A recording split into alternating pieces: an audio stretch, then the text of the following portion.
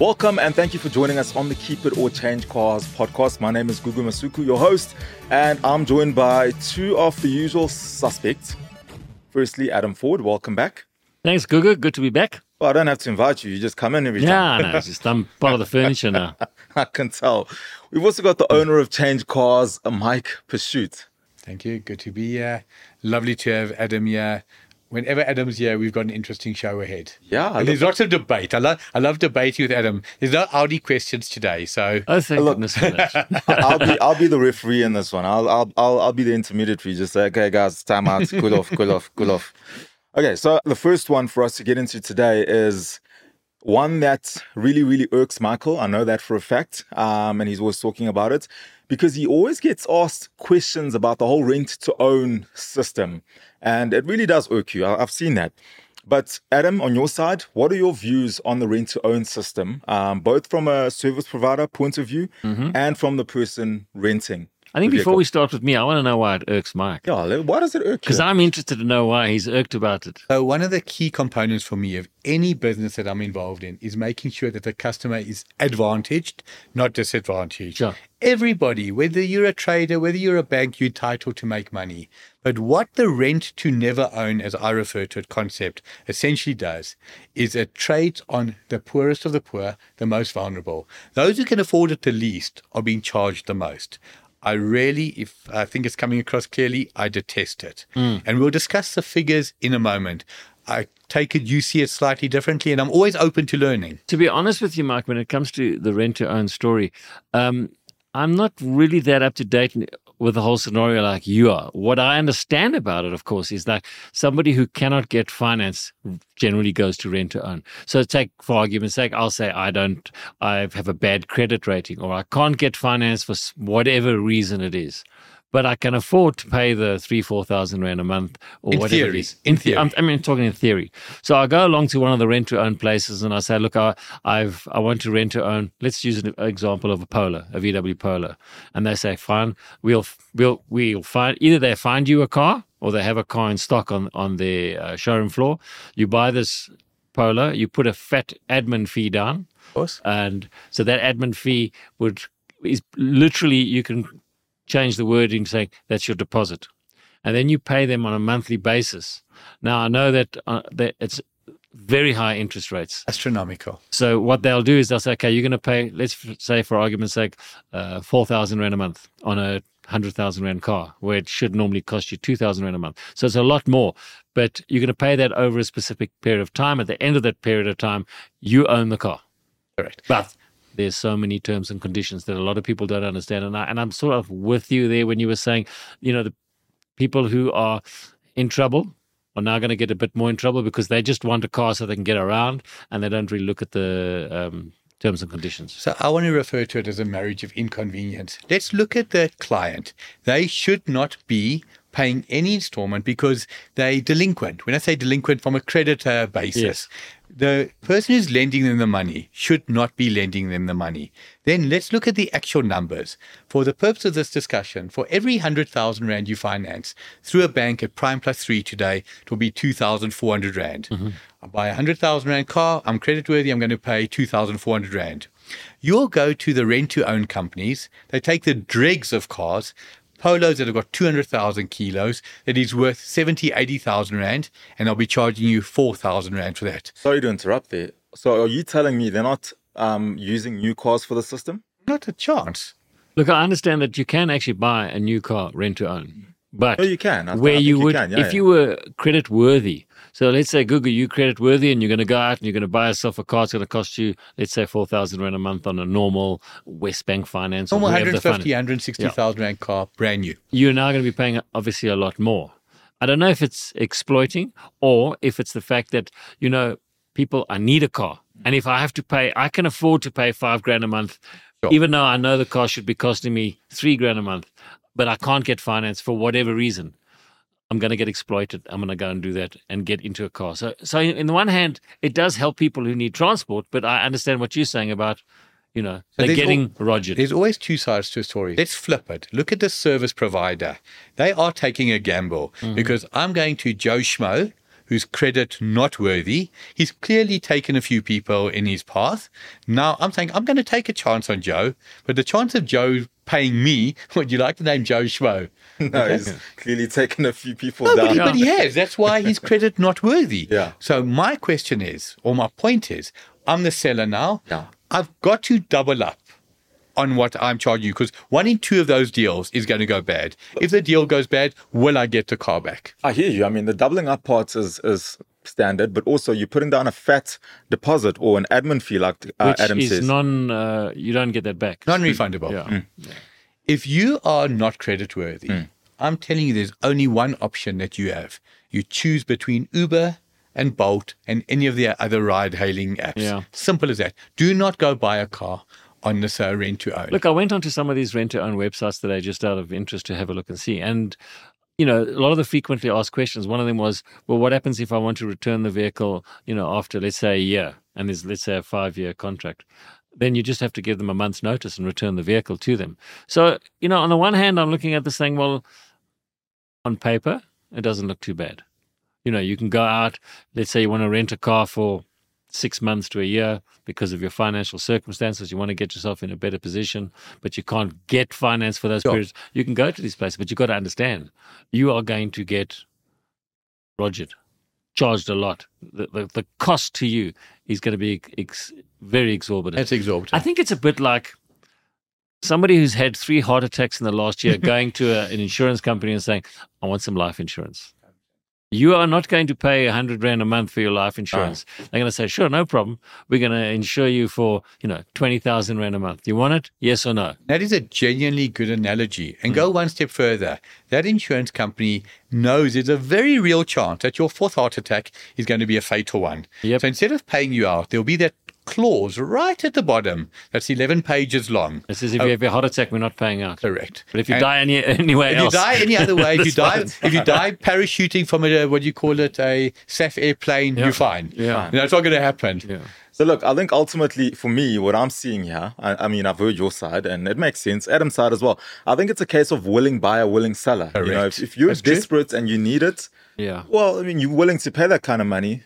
Cool. I think what it is a very good question for people out there who are not too aware of how the rent-to-own works. If you go through the whole process, let's say you buy the car and you finance it over, let's say 54 months, and you pay it over 54 months, at the end of the period, the car is yours. But the chances of you actually lasting those 54 months is quite unusual because like you quite rightly mentioned, Mike, a lot of these cars are older cars. I mean, this particular website I went on today, it said, you can go out and find a car. So I phone you, Mike, and I say, Mike, I have found a car at Gugu's showroom. It's a Ford Focus. I want to buy that car. It's got 100,000 Ks on it. They buy the car for me, and then they finance it to me. That's where they're making money out of it, is that they're making money out the finance, not out of the vehicles. But then there's lots of other things that need to be done. You need to have it insured. You need to go specific. You can have it maintained at an RMI workshop. You can't get Mike to service it for. Of course. So then who takes care of maintenance on that car? So some of them will sell you a maintenance plan with it if you want to, but then obviously that's all just add-ons and add-ons and add-ons at the end of the day. It's very, very expensive. But for somebody who can't get finance, who needs a vehicle, what happens if you're a salesman? Yeah, for sure. And you need a vehicle, you're an on-road salesman, you need a vehicle, and, you just haven't looked after your financial situation. You've had cars repossessed, but, it's a position of, I need the job. I'll sacrifice because I need that job and I'll pay a bit extra for it. It would be very interesting, and I'm not trying to prove a point, but if you took any of our audience and they did a calculation, 4,500 Rand on a rent-to-own will buy you a car of no more than 100,000 Rand. Yeah, but I can't get finance. 100%, but I'll But go one stuff, step so I'm further. gonna pay for it. 4,500 Rand out of pocket. I've got to do insurance, another 800 Rand. 5,300. My fuel, another 2,000 Rand. Now I'm at 7,500 Rand. Are you going to spend 250 Rand every single day on an Uber? I guarantee you wouldn't. You know what? Why don't we do this? You're a businessman. Why don't you come up with your own little concept that serves this audience that's in trouble so that they don't have to go the rent-to-own route? If you go onto the internet, Uber have already done it for me, but thank you for the great suggestion. Want SA's leading insurance? Visit changecars.co.za and click on the Discovery logo. All right, so our first of 2 questions is from a gentleman by the name of Timber. and he stays in Illovo, which I assume is here in Joburg, just around the corner from Not our studio. Illovo in KZN. Well, it actually could be Illovo in KZN. Where the sugar Johannesburg. comes from. Yeah, where the sugar comes from, or Stanger, by the way. Now, Temba says he's a huge fan of Buyer's Guide, and he says he follows all three of us on the show. And he says he can proudly share that he's a fan of us for different reasons, right? He says for myself, he says it says I'm cool, and he likes my sense of style, which I appreciate. Thank you, I like Temba. the emphasis you put on that. Very No, nice. I didn't. And Adam, he says you like so properly knowledgeable, and people can trust your opinion. Well, I should hope so. And if people don't know what Buyer's Guide is, you better tune into Ignition TV. Better start so you can watching watch TV, us on Buyer's right? Guide and see. Right? And Mike, he says you're a people's person, and you make people feel special. Do you agree? For sure. I love So you. basically what he's saying, I'm the brains trust and you guys are just the hangers on us. Thank you. So now what Timbo would like to know is why cars have become so complicated in terms of simple things like radios, aircons, and that sort of thing. Just setting up little simple things. One of my biggest irks is that. You review cars all the time, right? Yeah. And having to go into a screen to dial up the aircon or change the temperature, for me, Sometimes the ergonomics of these things are pointless. And, I think it starts off with one manufacturer. So I'll use an example. BMW come out with something that Mercedes haven't got. And Mercedes Innovative. No, I can't. We can't have BMW having this and Mercedes are having that. And then Mercedes, well, we got to up them. And it's this big competition. Like we talk about connectivity nowadays. You're talking about, every car has a screen. Who's got the biggest screen? So they started off with a small little screen that or not even a small screen, start with a radio you can connect your phone to. Now you've got to have a big screen.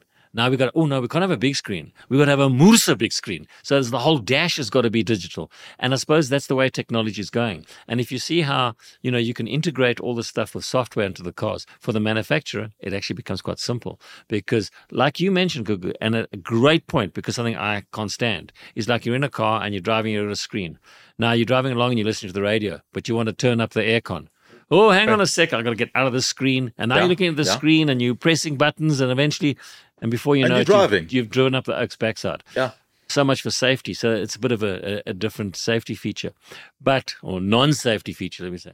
But everybody's now on this whole bandwagon. And the youngsters of today, like Gugu, you want connectivity. You want to be able to get your Apple phone or your Android phone, and you want to be able to connect to the car, and you want all that technology to come through, and you want to play on music, and you want to see your WhatsApps and chat to everybody. This is what everybody as a consumer wants. And the motor manufacturers are trying to better each other. They take it too far, essentially. It's gone. It has gone out of hand. Yeah. But I mean, the technology in what you're seeing in your car is nothing compared to what's inside mechanically of the car. The technology that's going into suspension, that's going into just your lights. I mean, just an example. You go along and buy Mike's favorite car, an Audi, and they say, "What lights would you like?"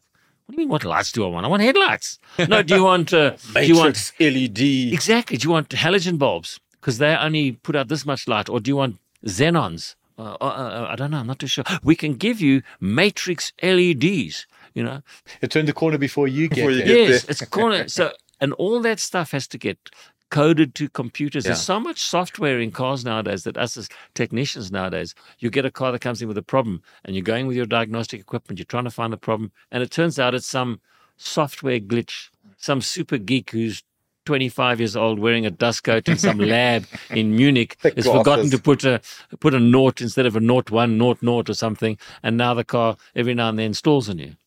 But what I'm not convinced, I'm not arguing with you. You take the question came from Temba. Yeah. He's a consumer.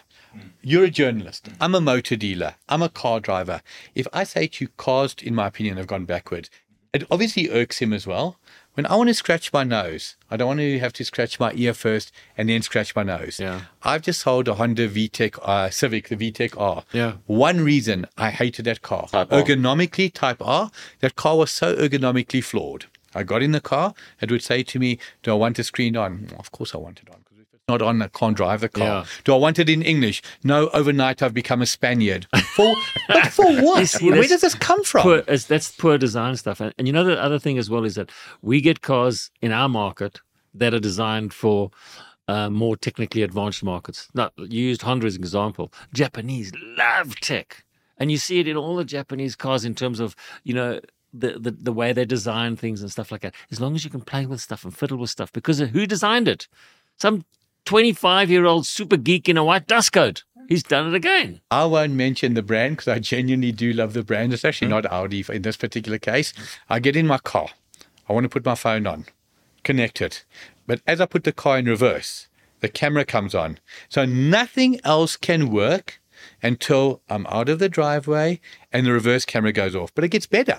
The reverse camera doesn't go off when you put it into drive. It sits there for 5 seconds. The reverse camera changes into a forward-facing camera because I can't see through the windscreen. My eyesight's not really good. So for the first 25 seconds, I can't do anything but look at my reverse camera. And then I'm already on the road and it just irks me. Your radio's gone off and all that kind of stuff. 2008 Land Rover Discovery 3.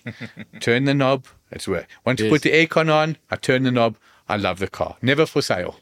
Yeah, well, that's the thing. You see, it's the super geeks going mad, and it's the technology that's moving on, and it's what certain people demand. I want more technology. I mean, you look at any motor review now on any car. What's the first thing they mention? Oh, it's got a 10-inch Absolutely. screen. Yeah, mine's bigger than yours. It's got a 12-inch screen. No, it's got dual screens. Oh, yes, dual screens. Like a Range Rover, the Yes. driver can watch the navigation and the passenger can watch a movie. Watch a movie on the same screen. All this technology is great, but most of the time you don't use it. The worst thing out, I think BMW brought out was a Mercedes, one of the two, or maybe they had both. Gesture control. BMW. It's gimmicky. Doesn't it's stupid, work, you and don't it's use stupid. it. It's the same with Volkswagen. Tell me They had about on this. some I of their haven't heard of cars. it. Gesture control. So now you're going to wave your hand at the screen. So now you want to change the screen. Don't touch the screen. You wave your hand at it, and then before you know it, it's changing radio stations and phoning your girlfriend and you whatever. would hate the car. Anyone who knows you knows that you sign language person. Like if I tell my car this, will it get the picture? That's what I want to know. Yeah. No, really. So you're sitting in the car having a conversation and you're using your hands. Next thing, the song changes. You're like, but who changed the song? Oh, sorry, that you just did this by mistake. Okay. Some of it works really well. Hey, Cherry, open my sunroof. That's it. And then the sunroof For opens. sure. But frickin' hell, I can just put my finger up and go dunk and open the sunroof and it's quicker. So we got this voice activation stuff as well. Sometimes it's nice. I know in my car I press it to say phone home and it'll call home. Yeah. But sometimes I press to say phone home, phoning Michael. Does E.T. answer? What the hell? How does that Michael bastard. and phone home sound the same? Yeah, the technologies, and quite frankly, I got so many clients of mine who've got newer cars with technology in them, no idea how half of it So works. true. I mean, I remember having one particular brand that had this big screen, the whole dash, everything is one big screen. And I had the car for a week. And at the end of the week, I still didn't know how this thing, half the stuff worked. And like you were saying, trying to get into the radio station, you've got to have a PhD in physics to work out how the radio station works. So when you get older generation people who go Listen out now, Listen to us, guys. Yeah, no, I'm talking, let's say you get somebody who's in his 70s now wants to go buy a car. He's in trouble. Where's the key? Yeah, No, he's you in just put the trouble. key in your pocket and then you press a button. No. That don't work for me. Where's the radio station knob? No, you have to go into this screen, go to that screen. There was a YouTube video that I saw, and it was a guy like in his 60s, and he started off very I calm. know and he which goes, one you're talking about. I just want to ask nicely. I'm asking very nicely. All I want to do is just set the clock. And then he goes on. And he goes, now, again, I'm listening nicely. All I want to do is just effing set this clock. I don't want to go into the computer. I don't want to take out my owner's handbook. And he just starts getting whoosh. He said, I just want to set the time in my car.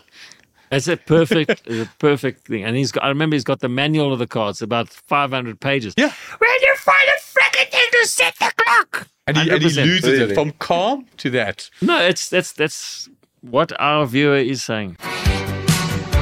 Looking to buy a new or used car? Visit changecars.co.za. Okay, guys. So I want to talk a bit about car buying. So I know you buy and sell every day. Adam, you bought and sold. I a dabble fair in amount. it, yes. You of dabble course. in it from time to time. So the difference and the rather positives and negatives between buying privately versus buying from a dealer. What are we dealing with there? Because I know there are positives to each and pitfalls to both of them. Adam? I got a perfect example. Yesterday, I had a client of mine sell his VW Golf 1.2 diesel. You know that 3-cylinder horrible 1.2 diesel thing? Okay, so I sold it to somebody. The next day, it was yesterday morning, the guy gets a phone call from the guy he bought it from and said, no, when he started in this morning, it struggled like hell to start and it wouldn't start and there was a big pile of smoke and everything out of it. So then the private seller, who's this client of mine, says to me, what do I do? I said, well, basically, you got to tell the guy, I'm sorry, get it fixed. You bought the car, it's private. There's no backup or anything for it. If you want to, out of your own goodwill, say to the guy, take the car in somewhere, let's have a look and see what the problem is. Did the private seller know, did your customer know that it was giving trouble? Was this a symptom that it had before? I know the vehicle and it wasn't giving problem, but because we had this terrible cold spell, the car struggled because it was cold. Yeah. And eventually, this client of mine is a good guy. He sent the car to me with the owner, and I checked it out for him and said, the problem is the glow plugs don't work on the diesel car. So you need to replace the glow plugs. The client who owned the car paid for it. That's fine. That's a good story. But there's so many people who would buy a car like that where somebody knows there's a problem. So I bought a car from you, Gugu, private sale. I went and bought your Mercedes, whatever. I phone you the next day and say the gearbox packed up. You say, well, you bought the car, tough cookie. But if I go to Mike and I buy a bus from Mike and in a month's time, the gearbox falls out of the car, Mike, what do you do? All cars under the CPA are guaranteed for 6 months, in theory, because a lot of the garages don't honor that. We personally, and that's the honest truth, we give a 1-year unlimited kilometer guarantee. But regarding the topic, I think it's an excellent question, because this is one of those questions where there's no clear-cut right or wrong. Yeah. If you said to me, en masse, would I recommend buying privately or buying from a dealer? It would be buying from the right dealer. But let me give you positives to each. Adam's owned a car since new, 8 years old. He's my neighbor. I know the car. I see it every day. Would I buy that car from Adam with my eyes closed? Yeah. The negatives come in if I need finance, etc. There's challenges. Who's going to roadworthy it? Where I would never buy a car privately is when you're buying a car from a friend of a friend who's heard that his friend's looking to sell it. When I go to a reputable dealer, everything is super simple. I walk in, I've got a trade-in, they'll take my trade-in. I need finance, they'll organize finance. I need insurance, they'll do it. What is the perception of buying private versus dealer? Well, it's much cheaper to buy it 100%. privately. So that's the upside of buying privately. That's a perceived upside. Really? But no. Don't say it's a perceived upside, because from a dealer's making a profit, right? Of course. But you're a private seller. How do you arrive at the price for your car? You go onto one of the websites, you go onto ChangeCars, you go onto Auto Trader, leading sites. You see a VW Polo selling for 250,000 Rand at the dealer down the road from me. It's got 96,000 Ks. Mine has got 92,000 Ks. What is my car worth in my eyes as a private seller? More than that. More than that or the same. So that's why I use the word perceived. I will put my neck on a block. With very few exceptions, will you get a better deal privately than you'll get through a dealer. Yeah. Would you agree? And I think you used the correct term, like you said, if your neighbor's got a car, you know the car, you get it. Eyes closed.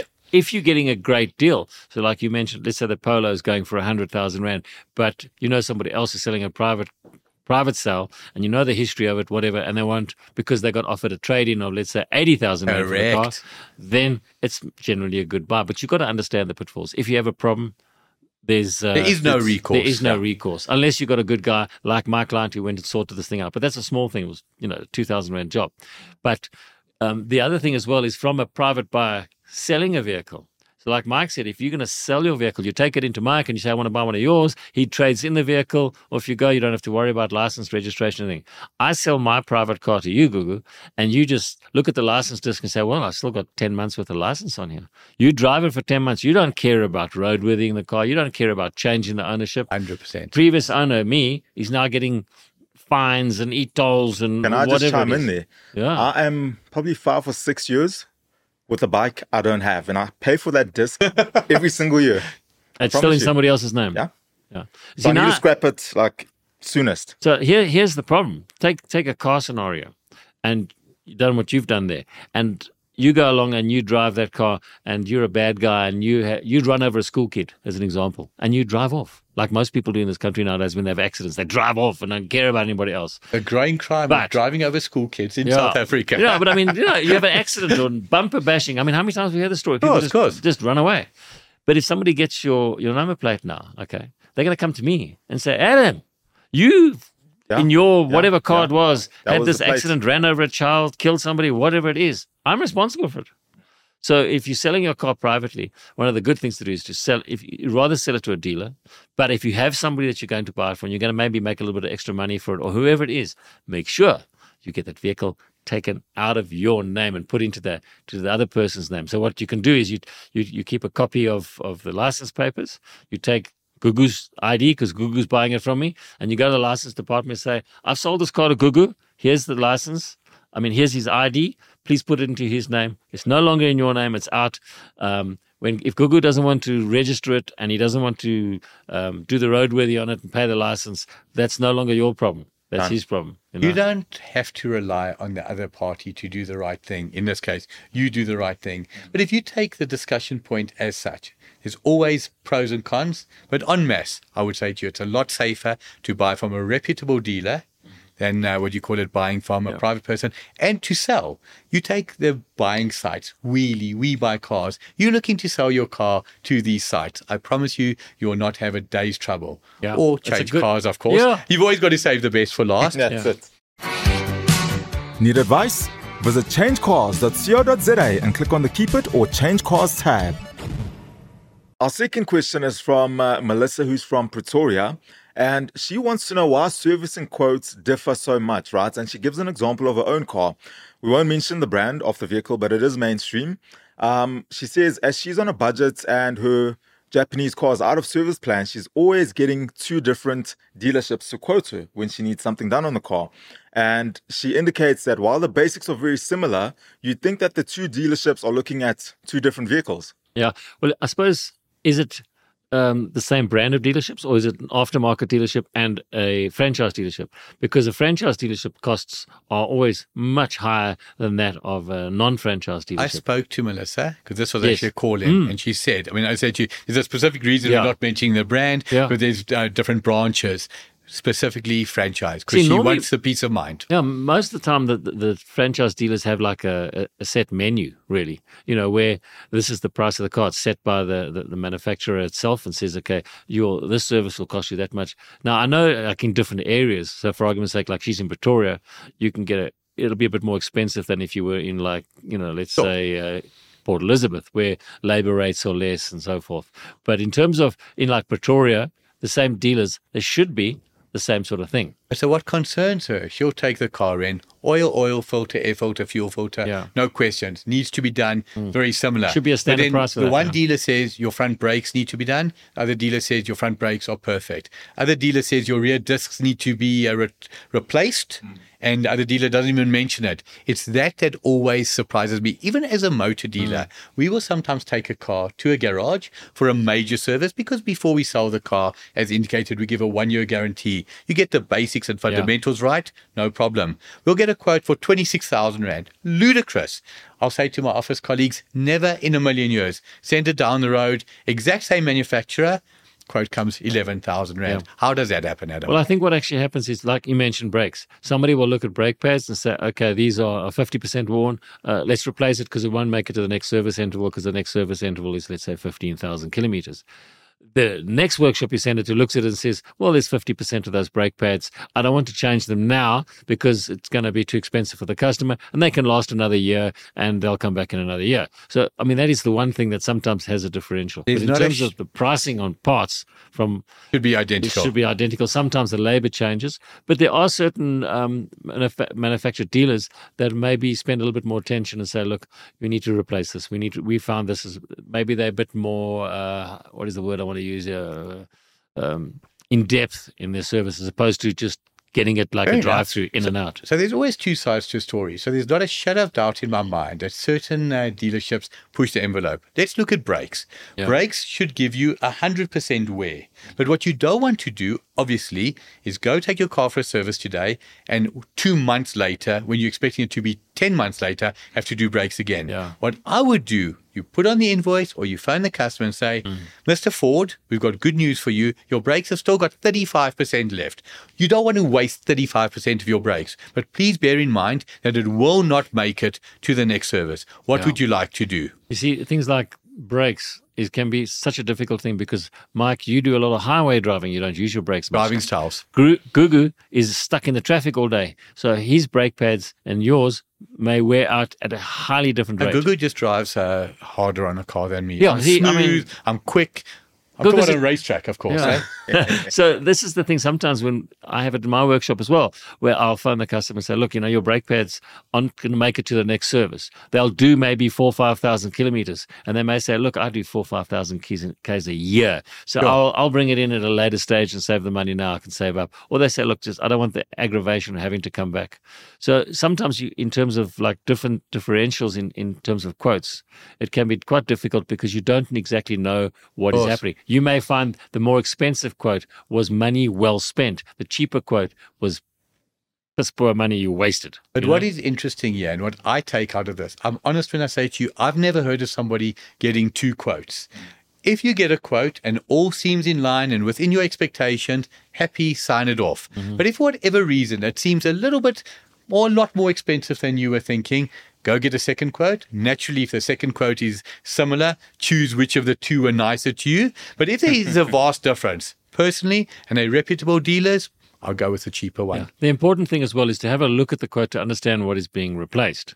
So you may find you phone up a specific dealer and say, my vehicle's in here for a 60,000 kilometer service. They'll say, fine, it's an oil change service and it's 3,000 Rand. The other dealer looks at it and says, no, this is actually a major service and it needs all these other components and it's going to be 8,000 Rand. So you need to have a look and see and just talk to the dealer accordingly. I got a quote from Gugu and Gugu quoted me 8 grand, you quoted me 3 grand. Why is there a difference? And then see from there. So essentially, Melissa, shop around, compare, and get the right deal for you, or go with the people that are nicer to you. Before we come to the end of the show, I was once asked, what is my favorite quote? What is your favorite quote? I don't have one. What is your favorite quote? My favorite quote, let me think, is Mr. Churchill, you were drunk. That's what somebody said to him. And he said, in the morning I'll be sober, but you'll still be ugly. That's it. So does anybody ask me my favorite quote? Okay, what's your favorite quote? The lowest one. Oh my gosh. You didn't see where it was going. Hey. Dad joke. Guys, thank you so much for the time. Adam, you're always welcome. I don't need to invite you in here. You just walk right in. And Mike, thank you for being here always. Really appreciate your inputs as well. See you next time. Appreciate it. Thank you, Adam. Gentlemen, thank you very much for having me here today. And thank you for tuning into the podcast. And if you found value in today's episode, please do us a favor and subscribe. We'd love to have you on and as part of the family. If you're looking for a car, a bike, a caravan, anything short of an aeroplane, go onto the CHANGECARS website and search around, play around. You'll find what you're looking for: vehicle, bike, boat, caravan, etc., etc. And if you need insurance, hit the Discovery tab to get an obligation-free quote. For South Africa's best motoring content, catch all things motoring on DSTV channel 189 and on YouTube. New episodes every week.